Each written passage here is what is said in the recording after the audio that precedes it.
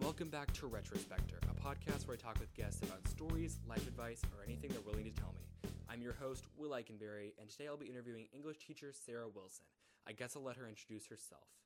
Well, I'm Miss Wilson. To non-teachers, I'm Sara Wilson. Mm-hmm. This is my fourth year I've started here at Westside. Well, first of all, I teach English 1 for the first time ever this semester, so that's new. I've always taught English 2, and then I'm happy to have joined the Young Adult Lit class. Now, I've known Miss Wilson for a while now, but something I learned fairly recently was that she hasn't always been a teacher. I went to college right after high school, but I stopped. I felt like maybe I was floundering because I didn't have that pinpointed down what I wanted to do.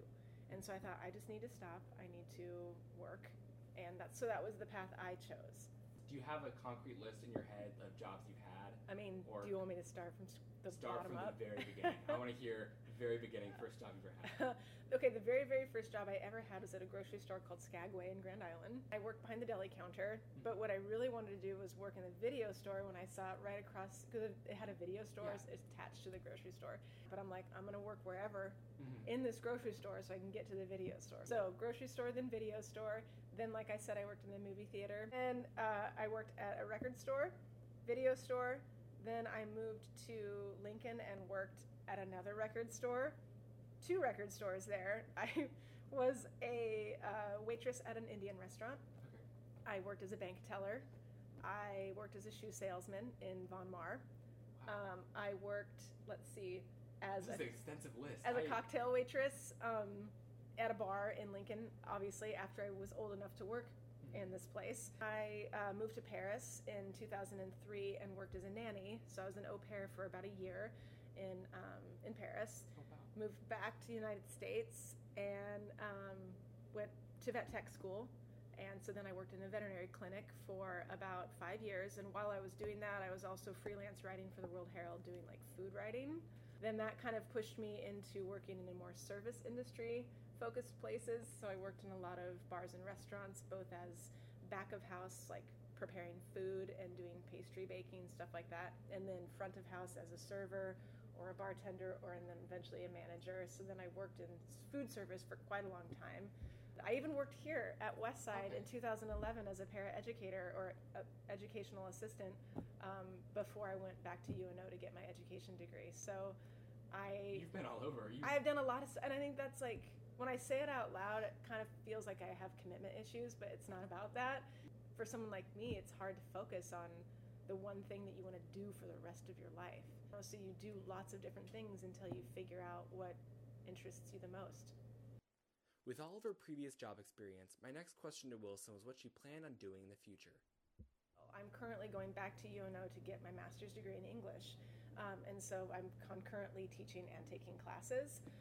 I like academia. I like the idea of being with teenagers in an academic setting.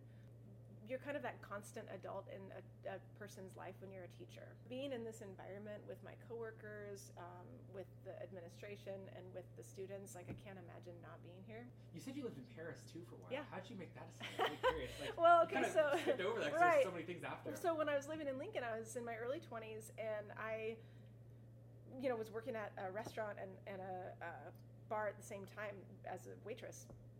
And I thought, I don't know what I'm doing. I'm working, I'm enjoying my friends and my life, but I want to do something else. And nothing was really keeping me in Lincoln. And my friend was an au pair in Germany. And so she was like, why don't you go through this company and see if anything strikes your fancy. At that time, it was sort of weird. It was like a profile. It was sort of like online dating, but it was for families. So I would create my profile of who I am and what my skills are or whatever, and then I would sift through profiles of families, what they were looking for, and for no reason, or just completely arbitrarily, I picked France. I found a family that they wanted a specific native English speaker. They had 3 daughters, and they had just returned back to France from living in England, and they needed a native English speaker to kind of help their kids with their English homework.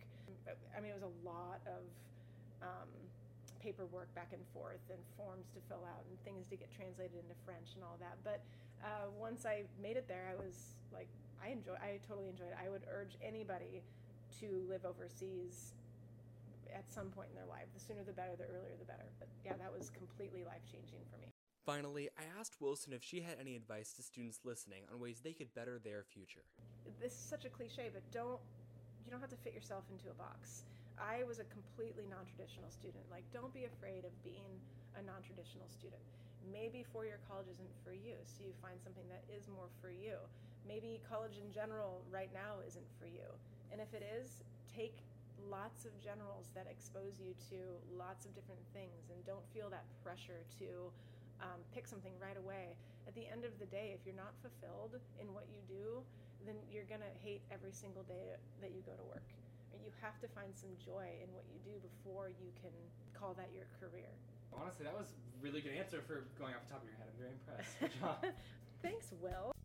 Thanks for listening to Retrospectre. I've been your host, Will Eikenberry, and thanks for ghosting.